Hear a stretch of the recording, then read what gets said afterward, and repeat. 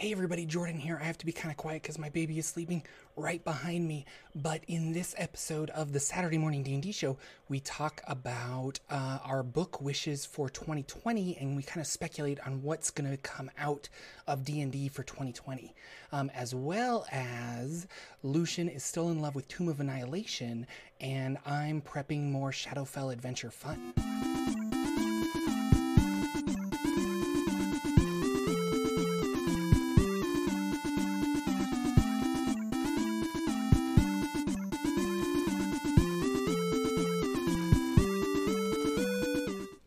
Hello, everybody. Welcome to the Saturday Morning D&D Show. The first one of 2020, very first show of the new year. My name is Jordan with a silent PH in the middle, and I'm joined always by my wonderful co-host, Sir Lucian, over at Sir Lucian Gaming. Say hello, sir. Hello, everybody. Welcome back. It is 2020. Crazy. We're in a whole new decade, whole new year, and everybody's definitely, I think this is going to be the year of Dungeons & Dragons. The year just of the double because crit. of 2020. Yeah. Everybody's caught on to that meme. It's a good meme. Yeah. Although it was funny, I saw James from I Live for Crits, who is a big Dungeon Crawl Classic enthusiast. And he was like, all of you Dungeons and Dragons people with your 2020 dice, what are you going to do next year? And he took his D30 or his D24 or something and then turned it to 21 because he has extra stuff. Because DCC dice use the Zoki dice, and they have like D24s, D30s, D16s, and it's a lot of fun. So you have like wonky dice. It's really cool. Dice. The decade of D&D. So I was thinking today, it's going to be, now I have to second guess myself. I think it's going to be 2024 is going to be the 50-year anniversary of Dungeons and Dragons. Because 2019 was the 45th anniversary of D&D, I think. Because 74 was the year credited to D&D. 1974. The year I was born. So 2024 will be 50 years of D&D. That's crazy. What are they going to do? What do you celebrate think? my birthday? Well, okay. I mean, we're talking like 4 years off, but like that's huge. Like, and the popularity of D&D right now, like Wizards has to have something planned already. They have to be like, we're going to release every edition backwards, and you play it from level 20 to level 1, and it's going to be crazy. Yeah. And well, what if the popularity curve is at its height, though? That's what I mean. Yeah. Well, what if it's going down by then? Oh no, I don't know. Right. I don't like to think about it. No, don't want to think about it. We're here. At what point in the year of the release of 5th edition, like if you do 3rd edition, 4th edition, 5th edition, it goes pretty strong for a bunch of years, and then there's a turn somewhere, somehow. Maybe that'll be the announcement of 6th edition. Or maybe they'll call it... I can't even imagine a 6th edition right D&D Next. I can't either, but... well... No, I take that back. Like, not Jeremy Crawford. Mike Merles has tweeted, this was a long time ago, that he doesn't like bonus actions. And he was like, a cleaner approach to the design of the game is this. And then I forget exactly what he said. But there was a bunch of tweets where he was just like, I enjoy this mechanic better, and I think it's cleaner and more precise and would be better for D&D. But it's a little, like, bonus actions are too ingrained in 5th edition. So it would have to be like a 5.5 or a 6th edition for him to revise that. So, every creative person out there is constantly thinking about, the process of whatever they're creating, whether it's a painting or blah, blah, blah. They're like, if I just had done that, or if an architect is like, that building, blah, blah, blah. And so I get it that they're, they are thinking whether they're going to implement this or not, but it is, I don't know, it fascinates me that they could already be planning a future edition of D&D. So yeah. Or even just throwing it out there. Like if you were to line up the difference between, let's say, 3rd edition and 4th edition, you can see why the editions are different, because there's a lot of differences in that column. There's some stuff that's the same, but there's a lot of differences. Wizards. You have fighters, but And then if you look at 4th and you put 5th in a column, you have these columns and you go, okay, there's still a lot of differences. So at some point in the future, this will be absolutely true. There will be a 5th edition column and there'll be a 6th edition column. Oh, man. And we'll look at that and we'll go, wow, look at these differences. But right now, I can't imagine what they would be, just because I'm just love the system so much and I'm so into playing it, where we're playing so many games of it that's like ingrained that it's hard to even think about. So I'm impressed that those guys can do that kind of stuff, because I can't even think about what a different version would look like at this point. It's going to be crazy. Yeah. It makes me, so I wonder if we'll get like prestige classes for 5th edition at some point, and they will start to implement those where and I always think of prestige classes and it makes me think of vampires, because I think in 4th edition that was a prestige class, so, or maybe even 3rd edition, but I'm more familiar with 4th edition. Don't judge me. There were but you would have to be like, I need, so many levels of fighter or so many levels of this, and then you could take this prestige class. Vampire's a bad example of that, because I think you just had to get bit and then you could take levels of vampire. But it makes me think, so I played back in the day a lot of Final Fantasy XI online, and by a lot I mean it consumed a good 5 maybe 6 years of my life. And that game I thought was really unique, because I had never seen this mechanic in other games, is that you have a main class or a main job, because they didn't call them class. WoW, World of Warcraft called them classes, but Final Fantasy XI called them jobs. But you'd have your main job and a sub job.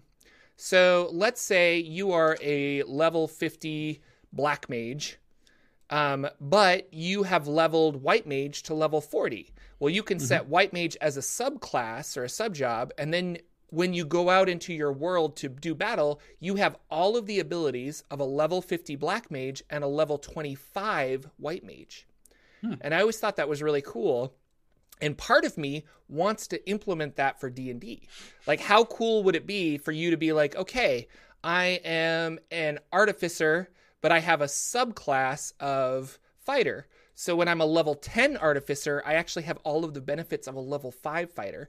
And I realized like some of it wouldn't work, because you would get double ability score improvements and things like that. You'd have to like modify it some way so that it doesn't like overpower you. But I like the idea of having almost a multi-class without the hindrances of multi-class. And maybe that's something I'll try.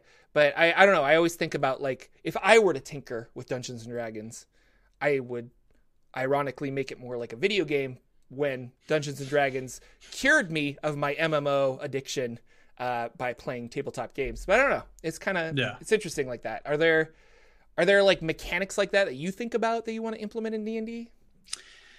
Yeah, I think I always like character customization. So anything that's going to give me lots and lots of cool options. And I know that some people coming to the game, when you're thinking about new players and you don't want to overwhelm them, I get that.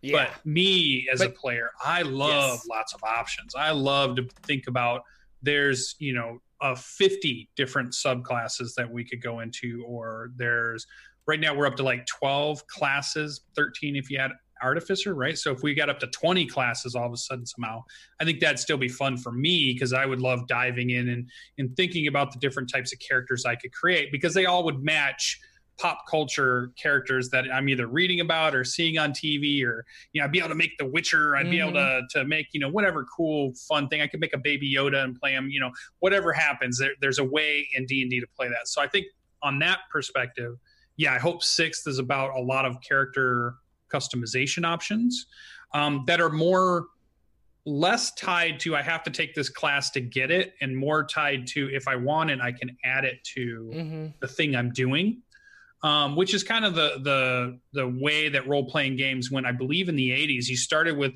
really kind of class restricted roles, but then a lot of RPGs came out and said, let's get rid of classes. That was a big thing. We don't have classes. We just have this big skill list, and you pick what skills you want and how good you're in those skills, and that's what you do is what you are. So they kind of they stake their hill on, we're called classless system, so you can do whatever you want. And then it kind of swung back around. MMOs came out, and it turned back into, well, no, I'm a paladin, and that's this thing. And so I think it goes back and around. But the other thing I would like to see, that we got on this crazy subject, I want battle in Dungeons and Dragons to be quicker. Really? I feel like it's pretty quick. Well, you do some crazy fights, but yeah. Yeah, when things start to get big, right? Mm-hmm. So yeah, when there's, I don't know, 15 NPCs on the board, you've got a 6-player party, everybody's in that level 10 or 11 area, there's abilities flying everywhere. The action economy for every individual thing on the board is 2 or 3 things during their turn, they're part of the round. Yeah. And you're trying to rotate through all of that. And all of a sudden, in a 3-hour session, I've spent games where we've had to use multiple sessions to get through one battle. Yeah. You know, and I'm hoping that there are smart people out there that can figure out a way to keep it as fun as it is, keep it so that we have all the options that we have, but somehow streamline it so it's quicker to get through all of those cool things so that you can really focus on the narration of the battle and what's going on, and little things that help speed that through. So maybe instead of in a session, you only have one, say, big encounter in a 3-hour session. Maybe you're able to really get in 2 good encounters in a 3-hour session with plenty of opportunities still to RP and investigate and do some other stuff. So I don't know. That's what I was hoping for. Maybe some way to streamline that process, but I love it. I mean, is that what Colville's Kingdoms in Warfare, is that what he's trying to do, or is that more of a that's a big battle? That's like you're just talking about a not a battle involving 2 armies, but like those really large climactic battles. Because I agree with you. We had the finale to our homebrew campaign that my GM Nathan is running. And that lasted 2 sessions, and I had never had a fight go that long before. But he felt that it was necessary, and it really, like, when you're at max power and you have a 2-session, you know, like I'm gonna say, I think it was a 5 hours total, 5-hour battle. Like, you dwindle down on resources, and you're, you know, throwing brooms and kitchen sinks at people at some point because you're just like, I got nothing left. So it can feel epic, but it did take a long time to get there. And I don't know if I know the answer to that, because there's skill challenges. There's other things. Like, I think 4th edition tried to curve a lot of the long fights that 4th edition had. But I don't know. It's Chat is giving suggestions. The only problem is we're just playing too little. And you're probably right. If we were playing 6 to 12-hour sessions, like we used to do as kids, I mean, I did as kids, that would be, we would get together. We knew it was a Friday night, and we would play long into the night. It would be right after school or whatever it was. And we would just play and play and play and play and play. And maybe that is true, that we're trying to pigeonhole a game that takes more time into our busy adult lives, where we've got work in the morning. All the players that we're organizing have stuff to do the next day. They can't really carve out a 12-hour chunk of their day for this. We can get them for a 3-hour or 4-hour chunk, but not so I mean, maybe that's true. Maybe we need a 2020 edition of Dungeons and Dragons that's for short session time, so maybe it does streamline some of that stuff. Or I know a lot of people are always saying too, 5e's always, the players are powerful, they're overpowered, it's too easy for the players. That's another thing that 5e can kind of have leveraged against it. What do you think about, like, they create a 6th edition, but it's like the Dark Souls of Dungeons and Dragons. It goes hard mode, it goes hardcore, which kind of leans back into your DCC stuff. But maybe they really tackle the idea of, remember they did it back in the day when they had basic Dungeons and Dragons, they had advanced Dungeons and Dragons, and they had expert Dungeons and Dragons. Those are the box sets you could get. So maybe they could go back to this. Here's your regular D&D 5e, and this is great for most people. And here's hard mode, or whatever it is. And I almost wish they would come out with like an alternate rule set to do that. And so rather than let's be honest, they could do this with just saying, here's the standard array, but here's hard mode standard array, or like here's 46 drop the lowest. And here's, you roll 3d6 and take what you get. And anybody can do that already. We don't need wizards to tell us how to do that. And I'm actually listening to a podcast, Board with Life Adventures, where they did that. He did 3d6 down the line, and they have to he's using a lot of BX rules, basic expert D&D, back from 1980s, I think.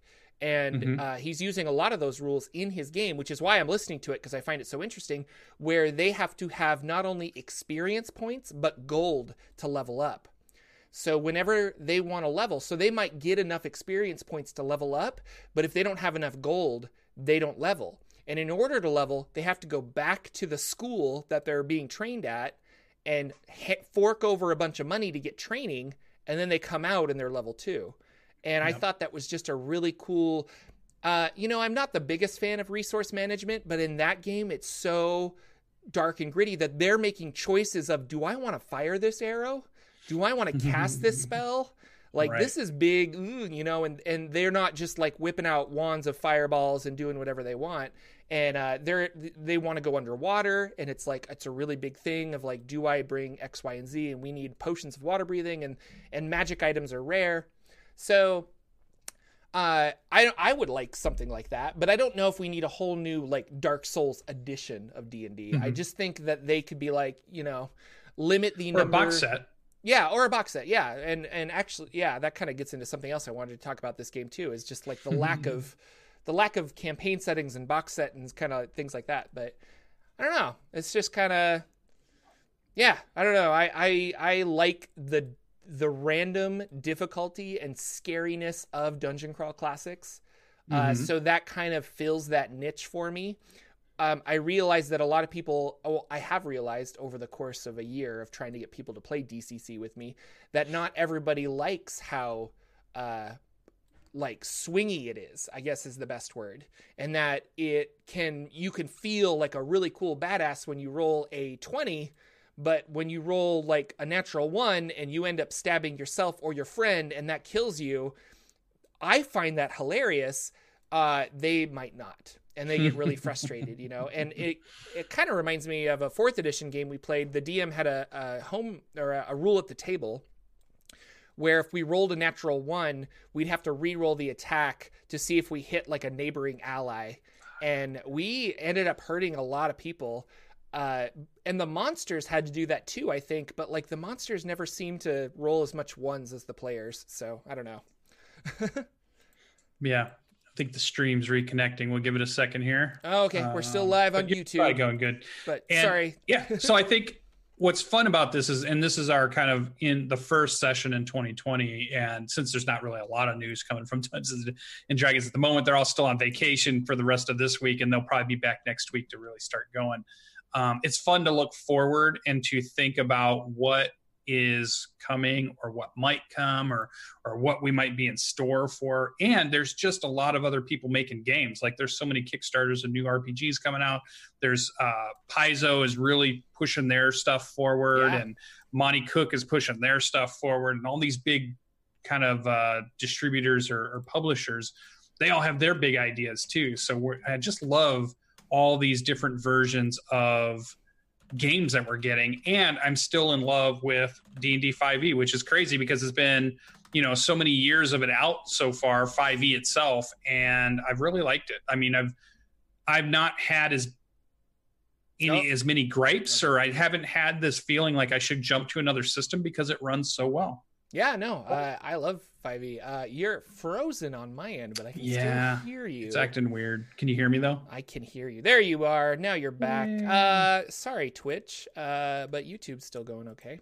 No, I mean, I always get really excited and want to play other RPGs, but at the end of the day, I just start thinking about the games that I could play with D&D, and I don't have to.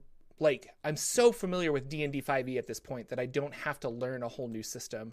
But I don't know. I have all these crazy ideas. This is getting into some other maybe like Bardic Inspiration stuff. But like I had an idea of picking like a fun storyline for 2nd edition and building characters and playing through that storyline, like say the Time of Troubles or something for Forgotten Realms.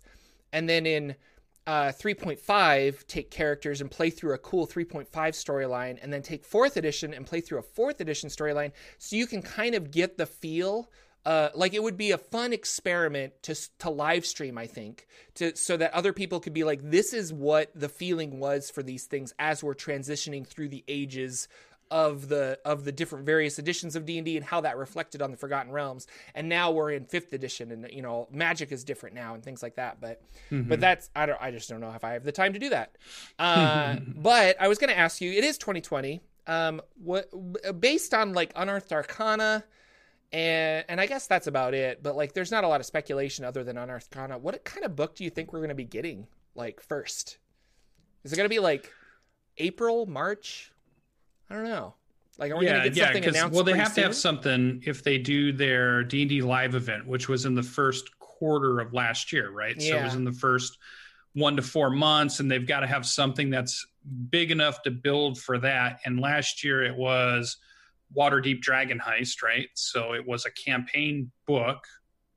I don't think they want to do a big D&D live event based off of something like a Xanathar's Guide, because that's more of adding options to the game, but not necessarily story But driven. I think that book sold more than the stories. So I'm thinking, that's what people are excited about. But you're right. It's not entertainment, I guess. It's not like, hey, we can run through the first 5 pages of Descent into Avernus or something. So yeah, I think the very first book we're going to see next is a campaign or something similar to a Tomb of Annihilation, a Descent to Avernus. It's got to be one of those, I think. I think they're going to kick the year off 2020 with a campaign book. I mean, they've got to have a story that they're going to run, I think. But sure. I want like a campaign book, or I want a Planescape book, or I want a new campaign setting book, or that's what I want. But I think they'll go with, another storyline of some sort. It would be cool if they combined the two. If it was here's a Planescape book, kind of like what they did with Mordenkainen's Tome of Foes, where here's a bunch of lore and here's a bunch of really cool monsters. And if they did that with Planescape, like here's an adventure and here's a bunch of Planescape, like, campaign book kind of thing. And I know I keep going back to Ghosts of Saltmarsh, but like, that's kind of what it is. Like, here's a region that you can run around in. Here's like all the stuff in that region. And then at the same time, here's an adventure you could go on. And I liked that a lot. So I don't know. I'm trying to think of like, with all of the character options, I think we're going to get some kind of like, almost what we were talking about, like basic D&D 5e and expert D&D 5e. And if you want to play this version of D&D, you can, but we're also going to increase customization with these variant rules, because they had that big thing on variant rules where it's like, if you're a sorcerer, you don't have to level up to switch out one spell. You can do it on a long rest. So like, people can try out more things and be like, you know what? This cantrip wasn't the one I wanted. I want to switch it out. I want to do this. And so, which now that I think about, makes my D&D quiz videos kind of obsolete, because everyone's going to comment, well, you can do it now. And I'll be like, look at the timestamp of the video, commenter. That's right. And you will know. Commenters can't be reasonable. Come on. Goodness. Asking too much. Well, and it makes sense. If you're going to be a business, they should be making more books that all players and dungeon masters would want to buy, not just books that are meant for dungeon masters, really, because a lot of the books they do build are for running a campaign, which technically players wouldn't buy that. They wouldn't need that. It's the dungeon masters that need the book to run the adventure. There's collectors that'll buy those books because they want to have all the books on their shelves, or there's some people that like to read through and just experience the thing. But for the most part, they're books for dungeon masters, whereas a Xanathar's Guide is a book that all the players would have bought, because they're like, I want to play this in my campaign and I want to make sure I have the rules on hand in case my dungeon master didn't buy it. I have it right here. And then all of a sudden you have 6 people that bought that book at your table versus the one person that bought a book at the table. Yeah. Kind of thing. But they make money on so many different areas also. Yeah. I mean, they're definitely doing well enough that they're smart and they know what they're doing. Yeah. So I wonder, I got to imagine that the live event is ran off a campaign of some sort, which then says, okay, if they're going to do that, well, we've gotten Waterdeep and Baldur's Gate, and we've gotten Port Naranzaru with Chult, and we've got, what do we have left that hasn't been done? We've gotten Daggerfell, Silvery Moon. Neverwinter, where are we going to go? Yeah. Way east. Kalimshar. Or Kalimshan. I mean, yeah, I don't know. The Dells. There's so many places, but if they want to stay on the Sword Coast, it's kind of like, I don't know. But then, I don't know, everyone's like, they only do the Sword Coast, but then they did do Chult, and that was a whole... We haven't had a Neverwinter book, right? A 5e Neverwinter book? No, we don't have a 5e Neverwinter book. No. So maybe we're going north. Maybe we're going to the snows this year. Oh, yeah. I don't know. Or there's the islands right off of the Sword Coast that was it the Moonshae Islands that maybe there's something that gets covered in there. We could go with Moonshae. So that makes me think of my next question. What are you hoping for in 2020? Like, what book are you just like, or what resource, or what do you want? We've kind of already talked about it, but I don't know. Let's put it into... I know we'll get more campaign books, so that's cool. Yeah. But what I want, I know we're going to get that. So I'm happy with that, and I'm good with having those books. I love reading through them. I got them all on the shelf here. Yeah. I definitely want another book that's very Xanathar's Guide-like, for sure. Mm-hmm. Something that adds in 2 to 3 subclasses per class, has some variant rules you can add in if you want, adds a bigger spell list to the spellcasting group. I'm a big spellcasting player. I wish the spell lists were bigger. And I think that's all that I'm really missing is those kinds of things. I mean, we have lots of monsters to use and play with still. We got way too many monsters. We've got lots of campaigns to run and adventures to run. Maybe some more magic items, but even then you can homebrew your own magic items, and things like that. But what I really want to see is, and it's probably because I'm reading this 4E supplement called Gloomrot, the Shadowfell and Beyond, but I want a Shadowfell and Feywild game book. Not necessary. I mean, it could have a short adventure in it or something, but like I want a resource book. Yeah, I want the Feywild, here's the Shadowfell. Here's how you get there. Here's what you'll find. Here are the different locations you can go. Here's how time works. Here's how, really make it like if I want to run an adventure in the Feywild, I have all of these different locations that I can incorporate into the campaign I'm trying to run. And I've talked about it before, but like I'm running my players through a Shadowfell game, which I'm doing tomorrow. And I was reading this book all day yesterday, plotting out different places for them to go and like, what are they going to run into? And it's not difficult for me to read this 4th edition book and then find a 5th edition equivalent monster or this 4th edition puzzle and incorporate it into a 5th edition puzzle. But I don't know, they're just so much fun to read. And I would love to see a 5th edition take on the Shadowfell and the Feywild. Because 5th edition has been very Forgotten Realms centric. And the 4th edition book I have has similar creatures, but the lore is different because the lore is tied to their world of the Nether Vale. So the Shatterkai are not elves, they're humans that were like subjected to the energies of the Shadowfell and they live there. And I can easily transfer those Shatterkai into elves, but anyway, I guess that's my point. Like, it's not a big deal, but I would love to see them be like, here's the lore for Forgotten Realms 5th edition involving the Shadowfell and the Feywild and incorporate that. And it's fun for me to make it up myself, but I also really love being inspired by these books. And that Gloomrot book is really good, and I really like it.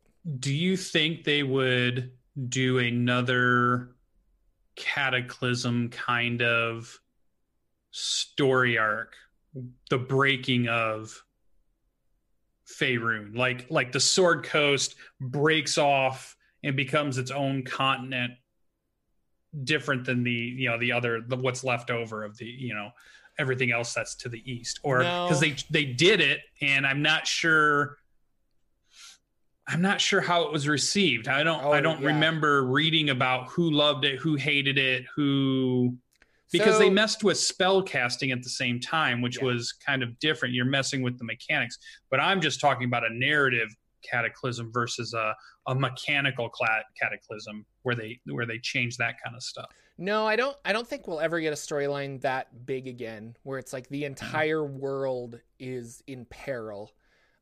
It's going to be like, you need to save Baldur's Gate, or you need to save this city. Only because of how negative received the Spell Plague was.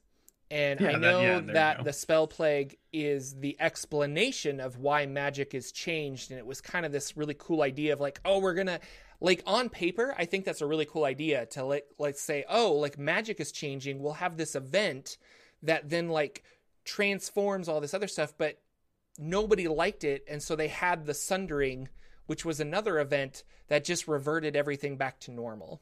And because they did that, I think that's the lesson they learned, to not do huge cataclysmic events. If players want that, they can write their own story that does that, you know, like the world is in a peril of some kind and they have to save the entire planet. But I don't know. It's yeah, go ahead. I know what I want in 2020. I want a new contest that is a reality contest where the fans get to submit a new campaign setting world. Yeah. That Wizards of the Coast will fully support the winner of that contest, because I think right now is one of probably the most creatively charged times of the community itself, and the players and everything that's built up and all the cool shows that are out there and all the cool new people that are getting into Dungeons. We have more new people into Dungeons and Dragons than we've ever had, I think. It at least feels that way, to really open it up and say, okay, let's have some people submit some worlds, and maybe they submit some stuff that we're not just even thinking of, because we're always, you know, we always think of things as we've played in the past and the way we think about them. It takes somebody else coming from the outside to say, yeah, but you could have a world that does this. And you'd be like, whoa, I never even thought of something like that type thing. So I think that'd be cool for Wizards of the Coast to embrace their community and once again push forward a cool campaign world based off of a contest from the community. I think would be really fun.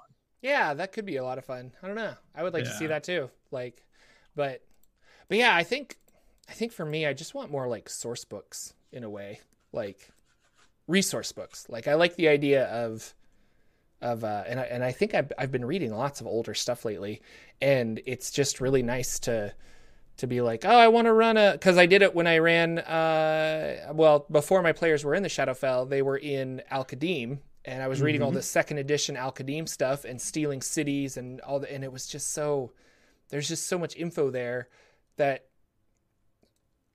I feel bad saying this, that I'm like, I want you to rehash it for 5th edition, because we have all the information, you know, like Keith Baker said that you don't need a 5th edition Eberron book. All the old stuff still works. You just have to like make it work. Yet we're super excited for this 5th edition Eberron book that came out, you know? Yeah. So like there's a reason people want it for 5th edition, I guess. So I don't know.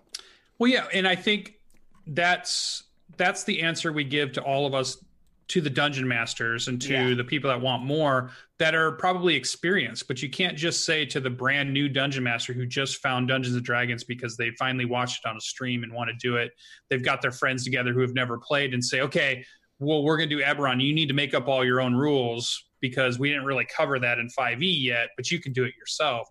I think when we're bringing all these new people in and you've got your community expanded in such a way, you want to provide them with books that help them out, because eventually they'll customize and do their own thing, but you still need books that help those people that aren't ready for that yet, I think. And there's a lot of them now. It's not like that is a small part of the community. It's a huge part of the community. The amount of people I talk to that have played D&D for the first time in the last 1 or 2 years. Like, I'm meeting more of those people than I'm meeting of the people that have played for 20 years or 15 years or whatever. You know, I got a thing. If you follow me on Instagram, you saw this probably, but I got a picture on Facebook that was we were playing D&D, and when we play D&D we drink some beers, and I took my D20 and I put it in the cap of my beer bottle and I took a photo of it, and I realized that and it popped up and it was like 6 years ago you posted this photo, and I was like, I think we started 6 years ago, and I've been playing D&D for about 6, maybe 7 years now, because I'm not exactly sure when I took that photo, but it's really, I was a late person playing D&D. Like, I didn't play as a kid, and it's completely changed my life for the better. And I just love that this game, this hobby has introduced me to such great new friends, and both local friends and now online friends. Like, I go to Gen Con and I'm just like, oh my gosh, we talk on the internet all the time, but I never see you. And this is so cool.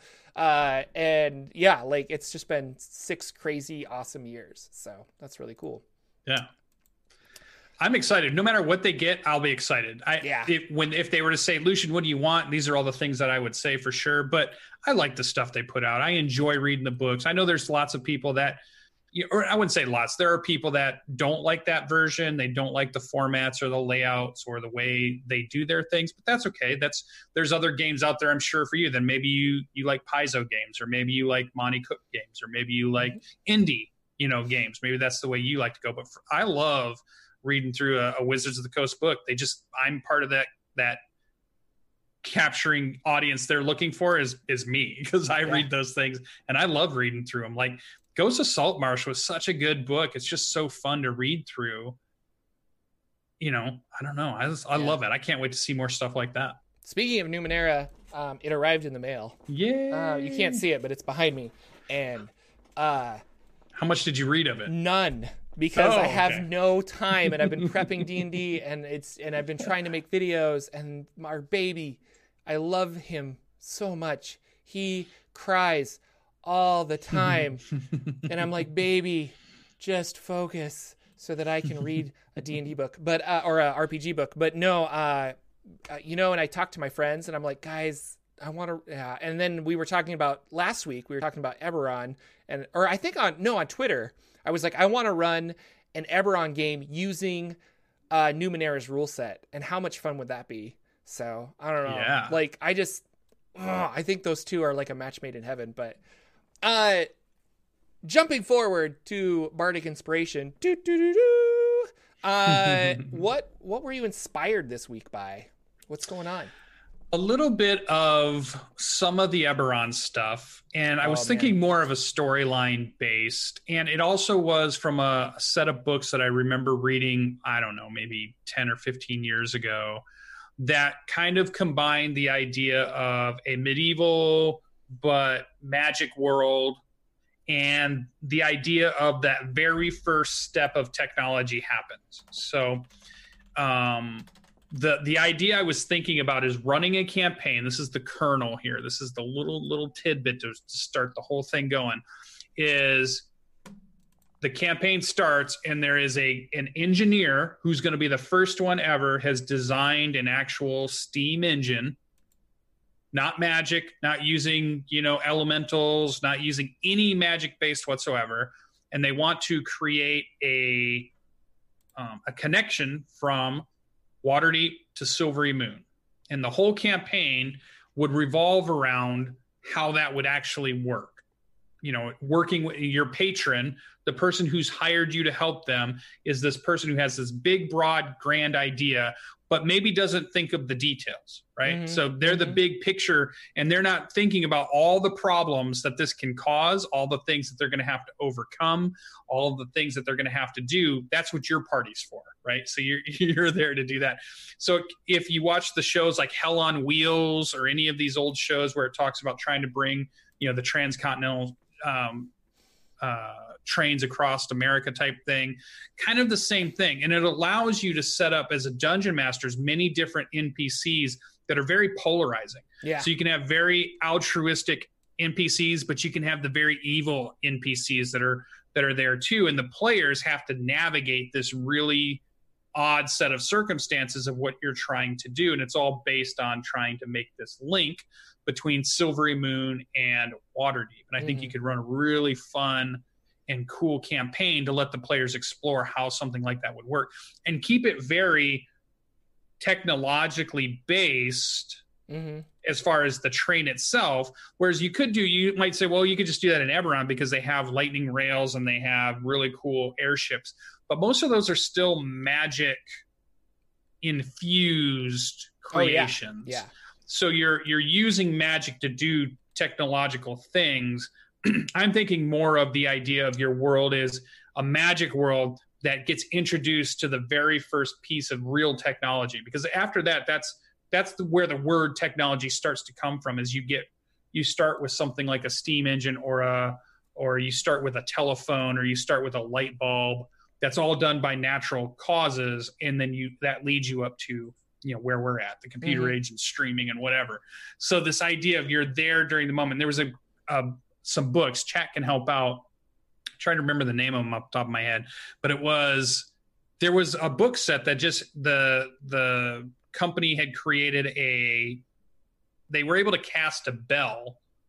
And then they took that and said, well, if we can cast a bell, make these huge castings of these things for the very first time, we can actually now just invent the very first cannon, because you have to be able to cast the barrel, which is the very first time you have something very explosive pushing out, but it doesn't destroy the thing that it's pushing out of. So you get gunpowder is introduced to a world, and that changes everything. Or you get the steam engine introduced to the world, and that changes everything. You get the telegraph introduced to the world, and that changes everything. So some type of kernel of technology that you throw into your world and see how that reacts, and see where your players take it. What do your players do? Do they become tyrants? Do they try to navigate in some diplomatic way for everything? Because if you're going through lands of the elves, and you're going through the lands of orc tribes, and you're going through the lands of farmers and other small towns, how do you negotiate that? Do you do it like the Old West, and it's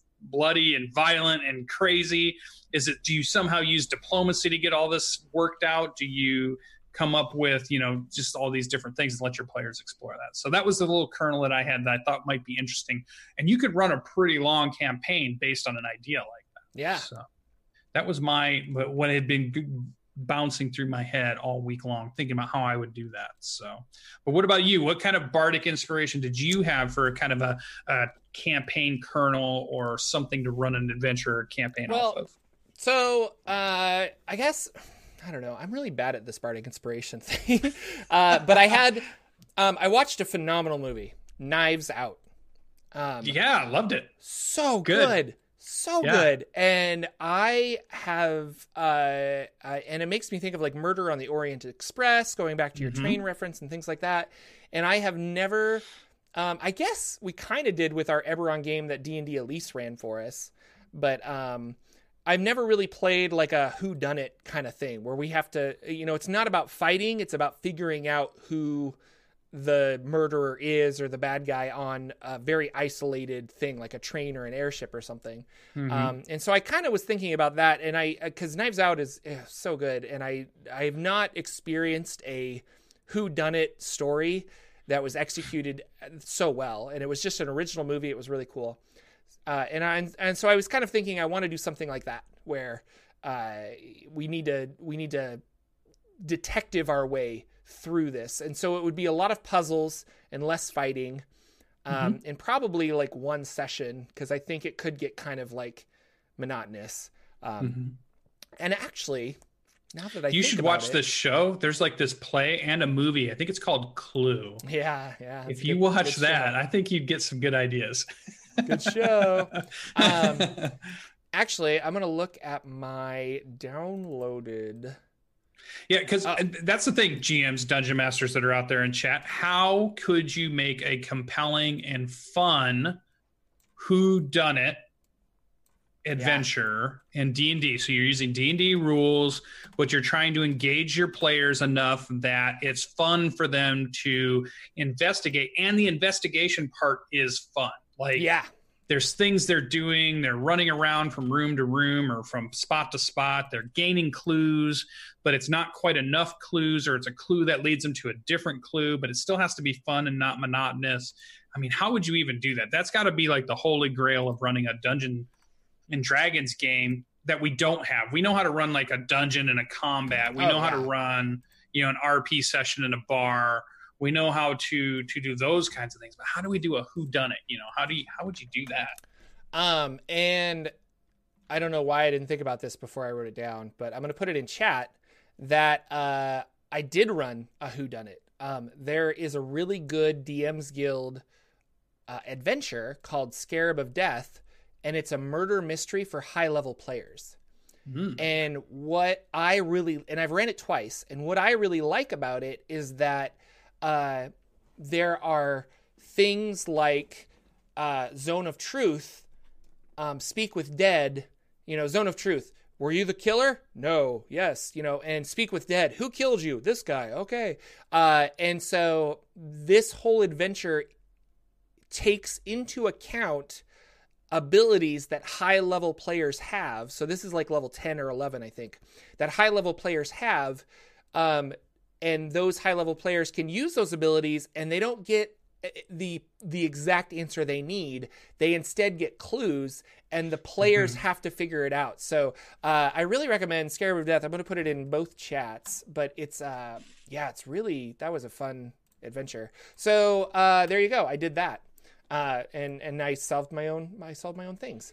But no, I really like murder mysteries. I like the idea of them, and that it's just, I don't know, they're really cool. Like, I want to do something cool like that again. And then other thing I was thinking of, so I was listening to a couple podcasts about D&D. One of them, they were talking a lot about Eberron, and another one was talking about maimed characters, like if you lose an arm or a leg. And not that I want a whole adventure about this, but I think we can both agree, in the world of Dungeons & Dragons, where there's fantastic magic and technology and all this other stuff, just because you lose your arm is not the end of the world. Like, we can magically grow it back. We could put a prosthetic on it. We could do this other thing. And then I was looking at the treasures in Eberron, and there's a lot of these like arcane propulsion arm and arm blade and all of these different things that if you are missing an arm, you can then replace it. And this also kind of ties into the fact that I'm running my Shadowfell game tomorrow with the Hand of Vecna, and I have to decide what happens when someone actually cuts off their arm and grafts this hand to their arm. So it's relevant. Yeah. But like, I don't know. There's just, I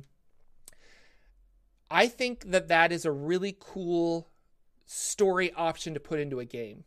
And D&D 5e doesn't have specific rules for monsters. Like, this monster, when it does 30 hit points of damage to you, you roll randomly and you lose an arm or something like that. And I would like to see, I don't know, how do you feel about that? Because as a player, I would be real upset that how I envisioned my character with sword and shield, now he can only hold a shield or he can only hold a sword. So I get that. Like, you don't want to make your players really upset, but the quest to fix your arm, the quest to grow back your leg, I think that's really interesting, and how fun that would be. So I don't know. There's a story there, and I want to do that. I want to play that game. Yeah, it'd be interesting. I mean, there's lots of games out there that have some of those kind of maiming features or insanity, if you want to deal with getting insanity points or your mind start, like if you're doing any of the Call of Cthulhu type games. And what it is you're adding kind of a restriction or an obstacle to the player that allows them to try to find a way in story to overcome. Yeah. And what's that journey to do that? So I think, it could be fun if it's embraced by, like you said, if it's embraced, like if I'm okay with it and you're like, we talk about it and it's like, okay, this is going to be cool because now I'm going to spend this part of the adventure trying to figure out what's going to happen. That's great.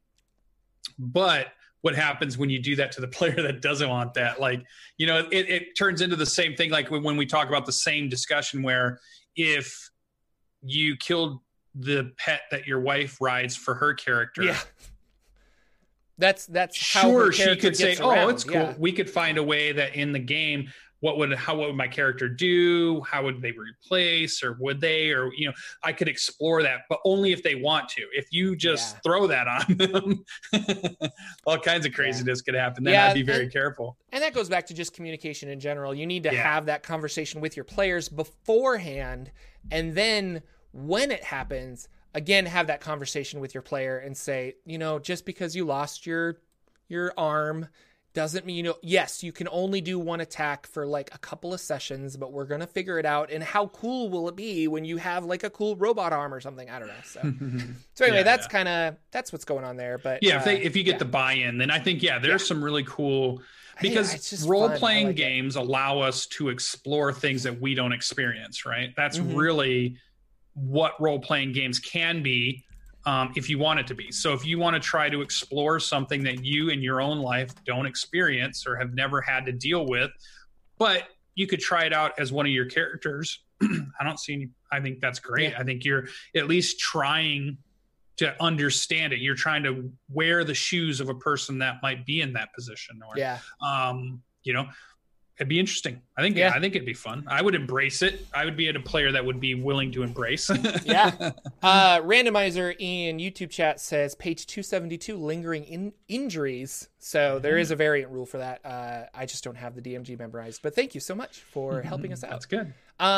We have 10 minutes. What did you do in games real quick before we have to played Tube of Annihilation, only the best adventure released by Wizards of the Coast so far, in Lucian's opinion. I love it so much. It's been so good. We got to fight in, it's not really spoilery, I don't think. I mean, you're going to fight a lot of stuff in any Wizards of the Coast adventure. But we had a cool fight against some demons that made me think during the fight as it's happening. I threw my Dungeon Master hat on because I was playing, but I threw my Dungeon Master hat on and thought, oh, how cool would it be that this is the moment, this thing is linked to Descent into Avernus in some way, knowing that I want to, like, if I'm the Dungeon Master, I'd want to transition them after this to the next campaign, and I'm looking for where it's going to go. And maybe this moment, this cool battle is the trigger. They're not just unnamed demons, they're demons that we're going to meet again, or, because we've just sent them back to hell by fighting them here on the material plane, that's going to come up again later. And I just thought, oh, what a cool tie-in. So that was kind of cool.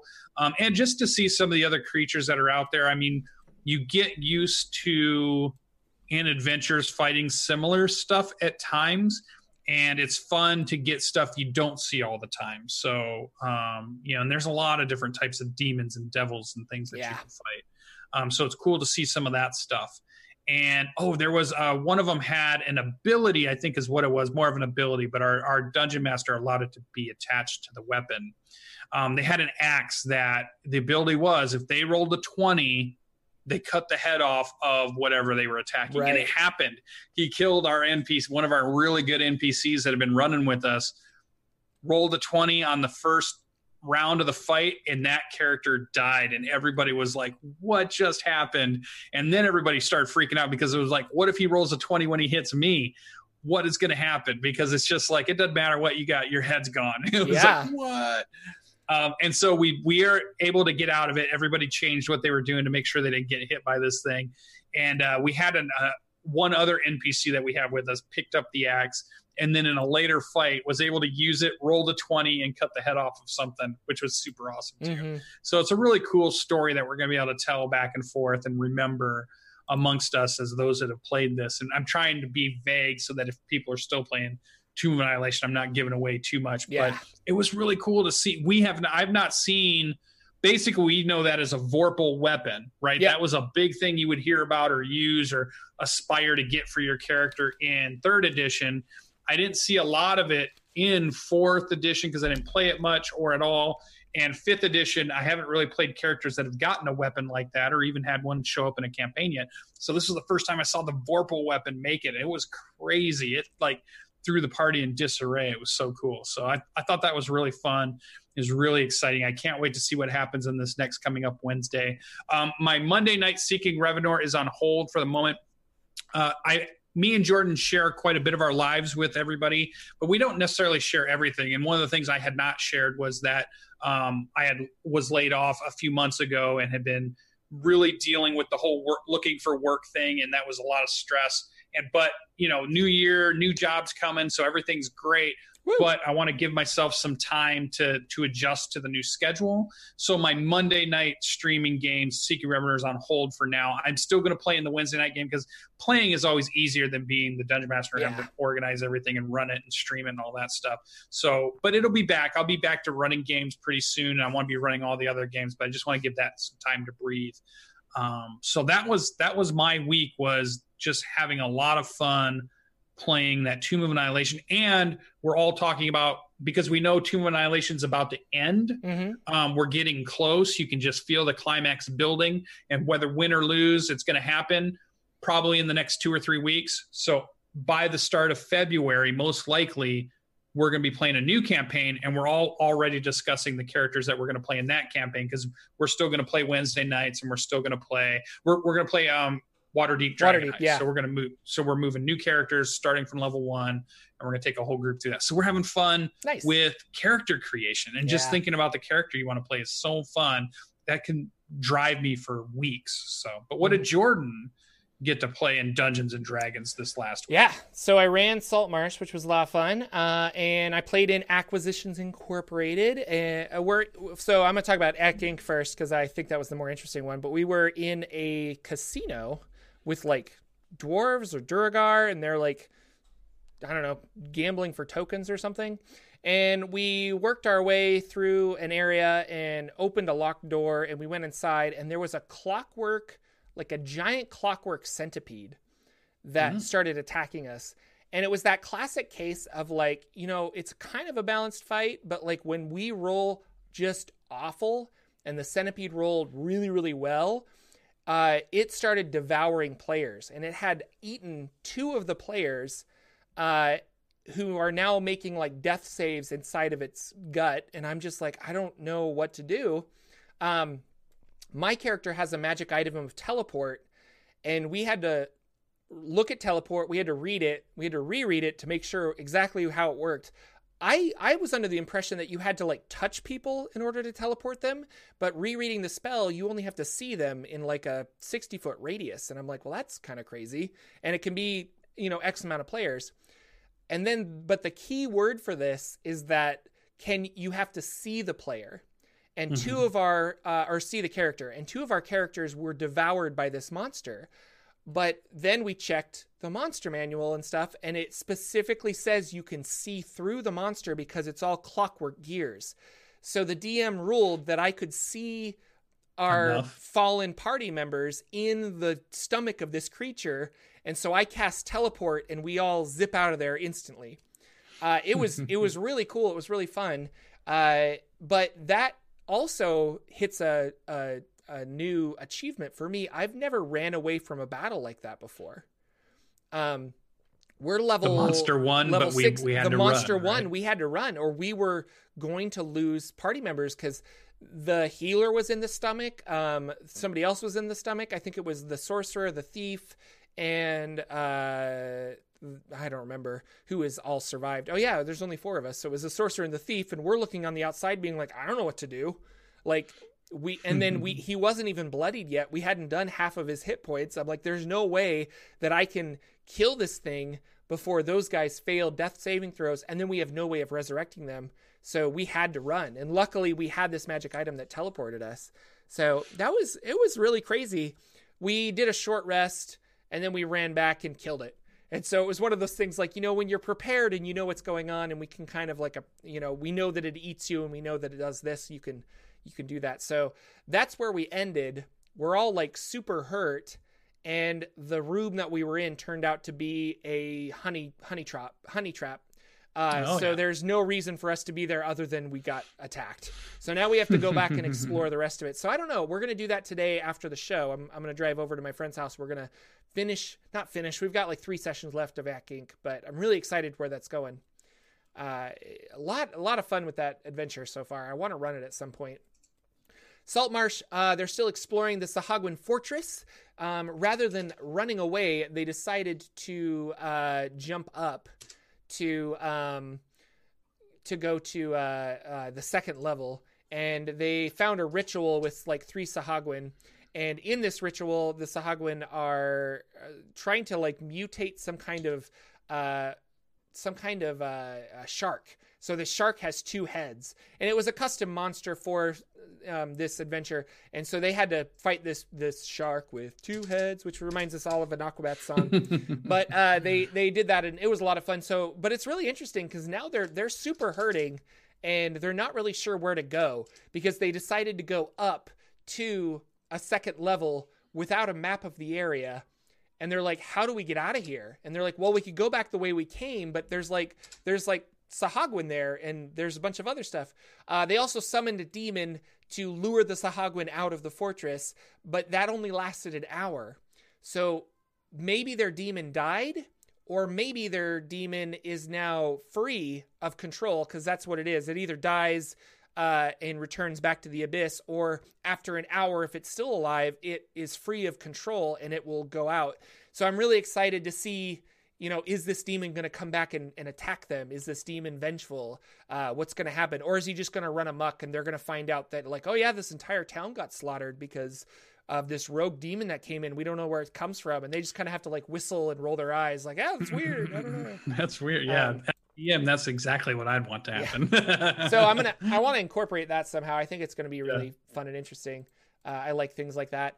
I did decide with Saltmarsh that there's so many side quests, and I talked to my players about this, that I'm like, and the only reason I'm doing this is because we have another player that wants to run a game for us, and he's really excited for it, that I think I'm going to cut out a lot of the side quests, and we're going to focus on the main storyline so that we can finish Saltmarsh and then play his game, is kind of the idea, which will be fun, but you're almost streamlining it where you're like, okay guys, like I gave you 6 options, but really there's only 2 if you guys want to stay on the main course of the adventure.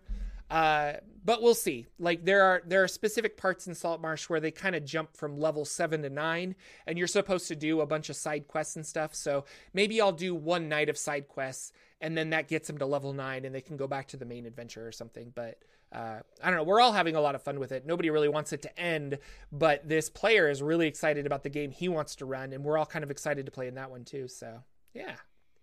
Very cool. That is games. I'm playing Acquisitions Incorporated again today, and then I go back to work on Monday. So yeah, and then hopefully I will get a new game that I'm prepping started. We're thinking end of January, but I still have to find a couple players and stuff, and we'll see if that goes. But I'm going to dip my toe into the online streaming world. It should be a lot of fun. Lucian, anything else before we take off for the day?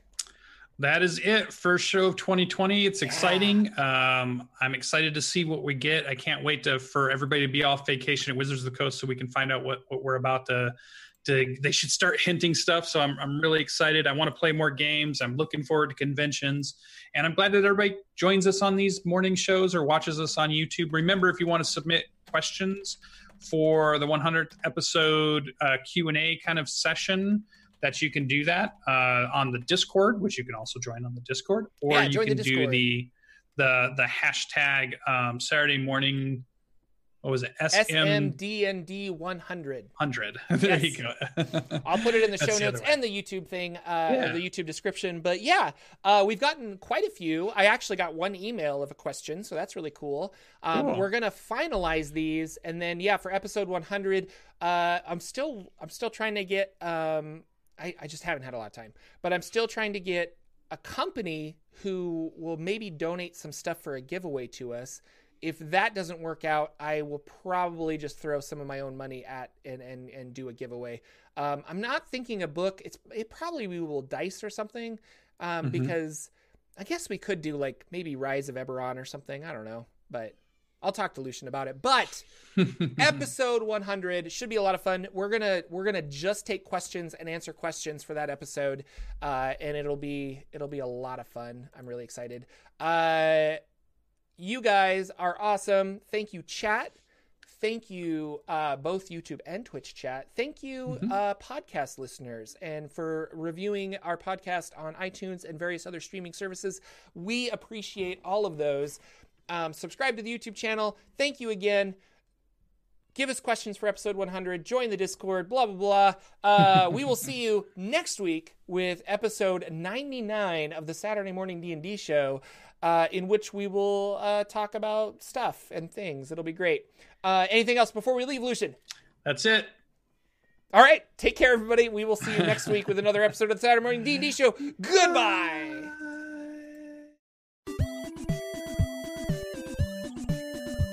Our intro and outro music is 8-Bit March by Twin Musicom, licensed under Creative Commons. Check out their website at www.twinmusicom.org.